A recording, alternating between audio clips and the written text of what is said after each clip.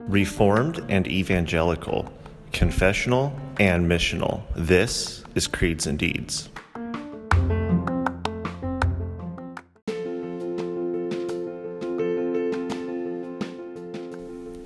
The word of the Lord from Psalm 46. To the choir master of the sons of Korah, according to Alameth, a song. God is our refuge and strength, a very present help in trouble. Therefore, we will not fear the earth, or though the earth gives way, though the mountains be moved into the heart of the sea, though its waters roar and foam, though the mountains tremble at its swelling. There is a river whose streams make glad the cities of God, the holy habitation of the Most High. God is in the midst of her. She shall not be moved. God will help her when the morning dawns. The nations rage, the kingdoms totter. He utters his voice, the earth melts. The Lord of hosts is with us. The God of Jacob is our fortress. Come, behold the works of God, how he has brought desolations on the earth. He makes wars cease to the end of the earth. He breaks the bow and shatters the spear. He burns the chariots with fire. Be still and know that I am God. I will be exalted among the nations. I will be exalted in the earth. The Lord of hosts is with us. The God of Jacob is our fortress. This is the word of our Lord. Today's Advent reading is from Micah 5, verse 2, which says, But you, O Bethlehem Ephrathah, you who are too little to be among the clans of Judah, from you shall come forth for me one who is to be ruler in Israel, whose coming forth is from old, from ancient days. And the name of the reading is A Ruler from Bethlehem. According to legend, King Arthur lies on the mystical island of Avalon, waiting to return to rescue Britain at her hour of greatest need. One day, the darkest of days, Britain's once and future king will appear. Arthur is, of course, mythological, but the prophet Micah knew of a true king whose origins were from old and who would come unexpectedly to rescue his people. Micah, a contemporary of Isaiah, spoke God's word to Israel at a time of great danger. Due to the sin of both Samaria and Judah, the Israelites would suffer a devastating attack. The mighty Assyrian Empire would sweep in and conquer God's people. Samaria would be left as a heap in the open country, and disaster would even come to the gate of Jerusalem. Much of the blame rested on the leaders of Israel. These leaders, far from protecting and providing for their people, had become cannibal-like, killing and devouring. They eat the flesh of my people and flay their skin off from them and break their bones in pieces and chop them up like meat in a pot, like flesh in a cauldron. No wonder that years later the prophet Jeremiah would summarize Micah's message by quoting one of his most foreboding predictions. Micah of Moresheth prophesied, Zion shall be plowed as a field, Jerusalem shall become a heap of ruins, and the mountain of the house a wooded height. Into this dark, dangerous world, Micah spoke not only words of judgment, but of hope. In our verse, this hope centers on a humble place and a heavenly ruler. A humble place. But you, begins Micah's good news, Samaria is in rubble, Jerusalem is in ruins, but for someone there's hope. Strangely, that someone is not a person, but a place, Bethlehem Ephrathah. From you shall come forth for me one who is to be ruler in Israel. Rather than from mighty Jerusalem, the capital of Judah, with its royal palace, the rescuer king would come from the humble Bethlehem. Bethlehem was nowhere, a small town just northwest of Jerusalem. Yet sometime around 700 to 730 BC, Micah prophesied that this backwater village would become the birthplace of the Messiah. And so it came to pass. In Matthew's Gospel, we read that Jerusalem was born in Bethlehem of Judea in the days of Herod the king. In the providence of God, the Roman emperor had issued an order that every citizen was to return to his hometown, and so Mary and Joseph left Nazareth to travel to Bethlehem. The emperor may have been planning a head count, but God was ensuring that his word through Micah would be fulfilled. Just as in the days of Micah, Israel had greedy, vicious ruler. Herod the Great would reveal himself to be another cannibal king. When he commanded the slaughter of all the male children in Bethlehem, he would father Herod Antipas, who later served up the head of John the Baptist on a platter. But amid the darkness, the king had come. In fact, Micah's prophecy is quoted when Herod asks the chief priests and scribes where the Christ is supposed to be born. In Bethlehem of Judea, they answered, for so it was written in the prophet, a heavenly ruler. But Micah tells us more than just the birthplace of the ruler. We also learn his family origins. This ruler will be one whose coming forth is from old, from ancient days. What is Micah telling us about Christ? Given that the prophecy is addressed to Bethlehem, it is likely in the first place that this is an allusion to that town's most famous son, King David, the founding father of Israel's kingly line, who was born in Bethlehem many years before Micah's prophecy. This future ruler would come from this root. Jesus is the descendant of David, the king from old. He has ancient royal blood. But I think Micah is telling us more. Christ's origins are far older than David, Abraham, or even creation itself. Psalm 74:12 tells us that God my king is from of old, using the same expression that Micah uses to describe Christ. Micah is hinting that Jesus' origins are not just Davidic, but divine. He is God, the Son, and as God, he has no beginning. He has always existed. So far from the corridors of power, Jesus, descended from David through his adoptive father Joseph, was born in Bethlehem. God himself came to rule and rescue. He looked unimpressive. His birthplace was inauspicious. But this is always God's way. Through the weak and foolish message of the cross comes rescue from sin, a far greater threat than Micah's Assyrians. And how fitting that Bethlehem means house of bread, an appropriate birthplace for the one who, in stark contrast to Herod and the cannibal king of Micah's day, came to feed his people. The bread of life lying in a manger, a feeding trough in the house of bread. This was written by Reverend John T. Rhodes, and he's a minister of Christ Church, Central Leeds in Leeds, England. He is author of Covenants Made Simple, Understanding God's Unfolding Promises to His People.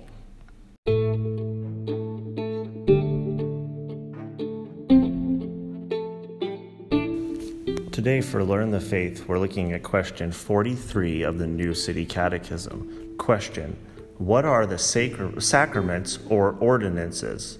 Answer: the sacraments or ordinances given by God and instituted by Christ, namely baptism and the Lord's Supper, are visible signs and seals that we are bound together as a community of faith by His death and resurrection. By our use of them, the Holy Spirit more fully declares and seals the promises of the gospel to us. Scripture proof: Romans 6:4. We were buried, therefore, with him by baptism into death, in order that, just as Christ was raised from the dead by glory of the Father, we too might walk in newness of life. And Luke 22:19-20. And he took bread, and when he had given thanks, he broke it and gave it to them, saying, "This is my body, which is given for you. Do this in remembrance of me." And likewise the cup after they had eaten, saying, "This cup that is poured out for you is the new covenant in my blood."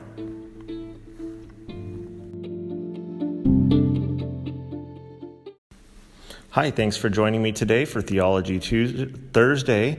I'm your host, Al, and this is Creeds and Deeds. Today for Theology Thursday, we're looking at Calvin's Institutes of the Christian Religion, the abridged edition, Book 1, Chapter 6. And this is about the fact that Scripture is needed as guide and teacher for anyone who would come to God the Creator. So the first section that he says is God bestows the actual knowledge of himself upon us only in Scriptures. And then he says, although that it is evident through creation, through nature, and through mankind, that there must be a Creator. And God has made it so evident that no man can claim excuse or claim ignorance that he didn't know about the God, or about that there is a God. Even though that is the case, God only gives a clear view of who he is and teaches the exact nature of who he is through the Holy Scriptures. And John Calvin used a little example to explain this, and I liked it, so I'm going to read this. Just as old or bleary-eyed men and those with weak vision, if you thrust before them a most beautiful volume, even if they recognize it to be some sort of writing, yet can scarcely construe 2 words, but with the aid of spectacles will begin to read distinctly. So it is with Scripture. Gathering up the otherwise confused knowledge of God in our minds, having dispersed our dullness, clearly shows us the true God. This, therefore, is a special gift, where God, to instruct the church, not merely uses mute teachers, but also opens his own most hallowed lips. And then the Word of God as Holy Scripture. But whether God became known to the patriarchs through oracles and visions, or by the work and ministry of men, he put it into their minds what they should then hand down to their posterity.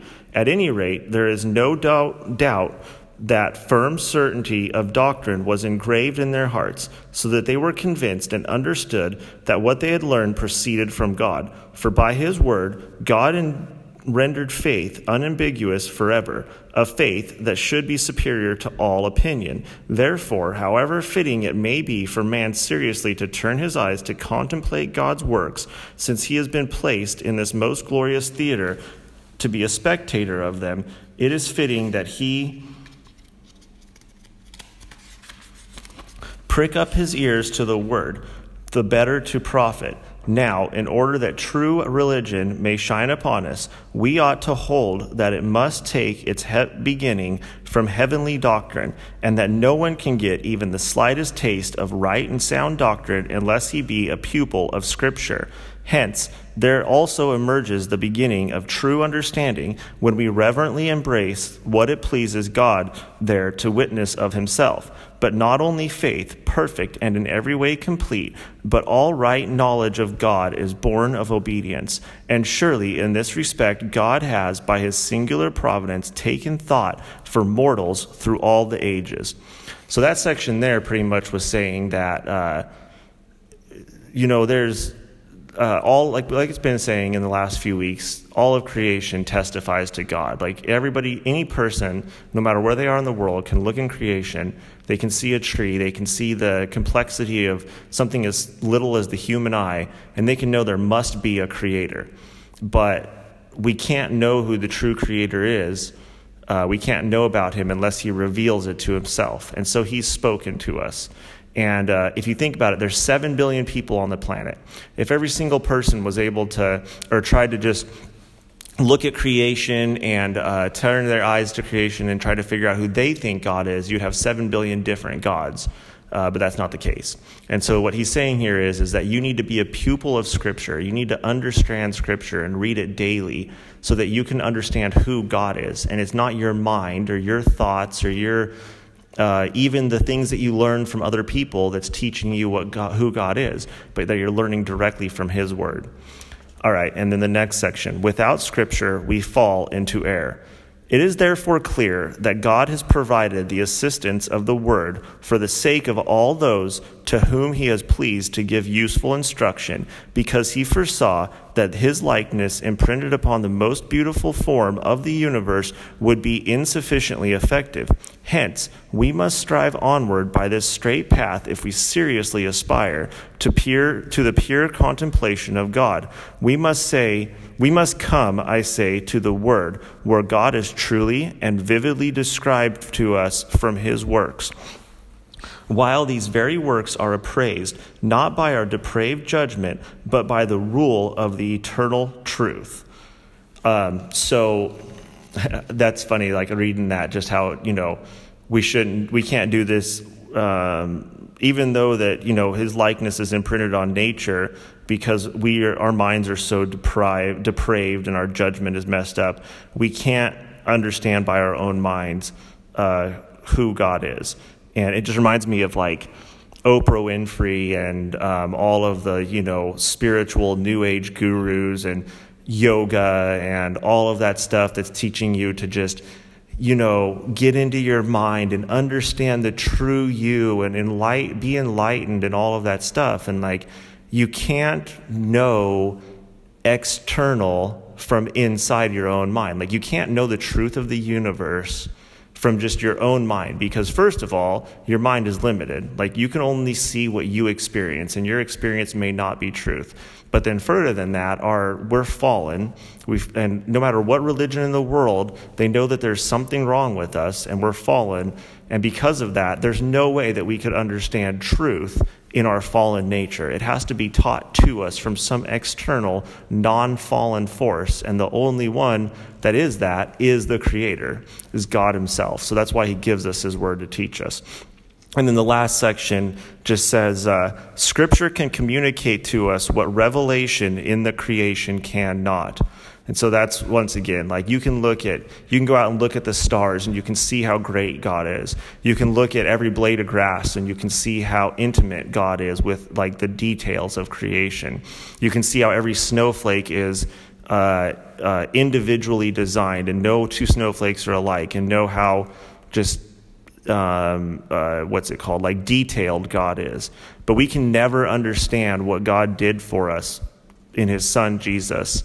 We can't understand how he created us. We can't understand his omnipresence or any of that without external revelation coming from God through his word. This has been Theology Thursday. Thank you guys for joining me, and hope to see you again tomorrow for Faithful Friday.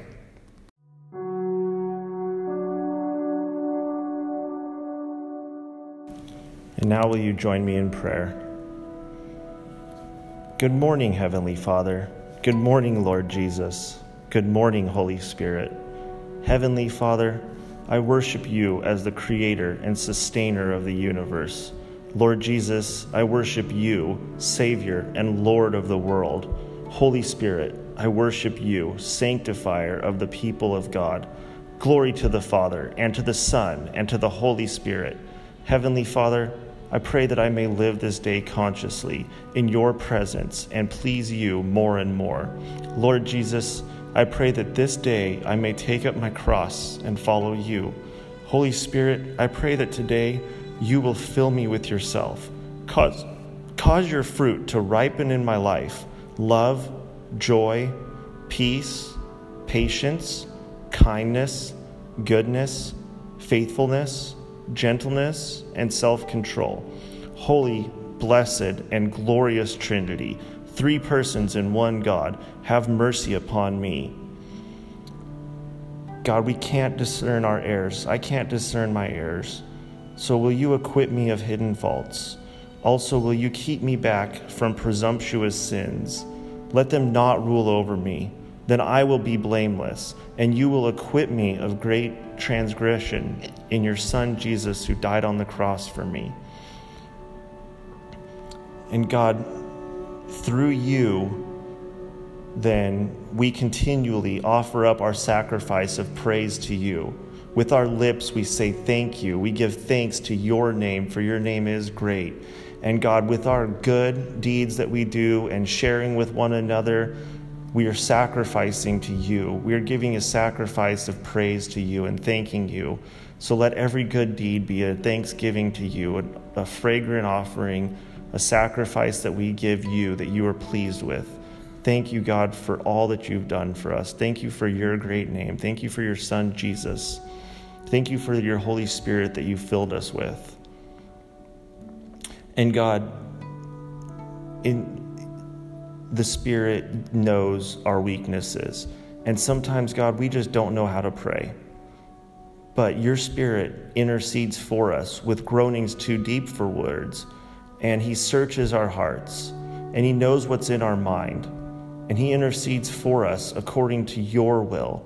So God, whatever the prayers we need, whatever supplications that we have today, whatever I need, Lord, will you fill me, or will you do that for me? Will you use the Holy Spirit to bring to mind the things that I should pray for? And through the Holy Spirit, may your will be done, God, in my life. Thank you, God, for today. Together with the saints, all of us pray, Our Father, who is in heaven, hallowed be your name. Your kingdom come, your will be done, on earth as it is in heaven. Give us this day our daily bread, and forgive us our debts as we have forgiven our debtors. And lead us not into temptation, but deliver us from evil. For yours is the glory and the power, forever and ever. Amen.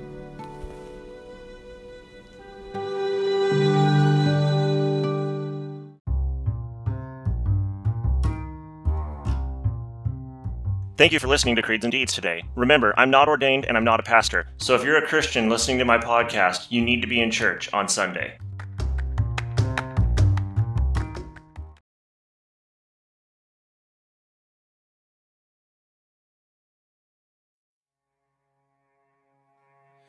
Oh, come behold the works of God, the nations at his feet.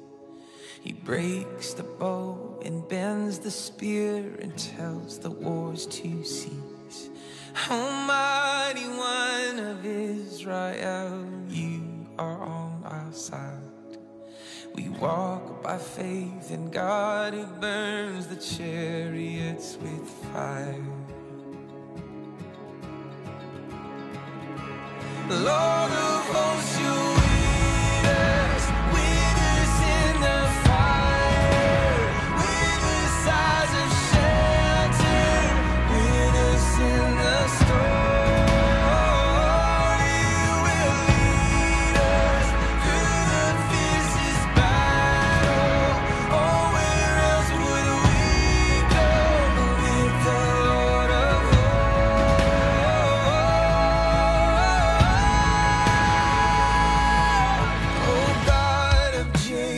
fierce and great, you lift your voice to speak. The earth it bows and all the mountains move into the sea. Oh Lord, you know the hearts of men, and still you let them live. Oh God, who makes the mountains melt, come wrestle us and win. Oh God,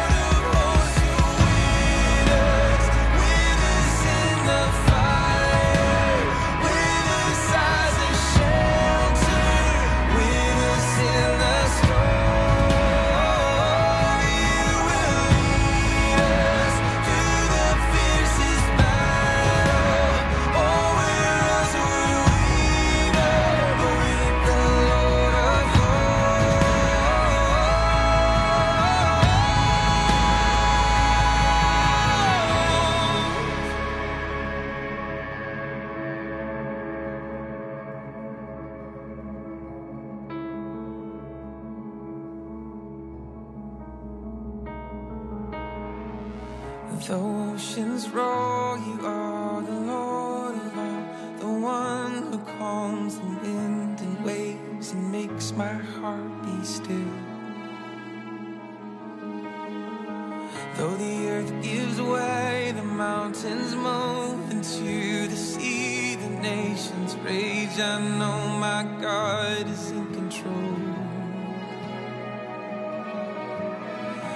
Though oceans roar, you are the Lord of all, the one who calms the wind and waves and makes my heart be still. Though the earth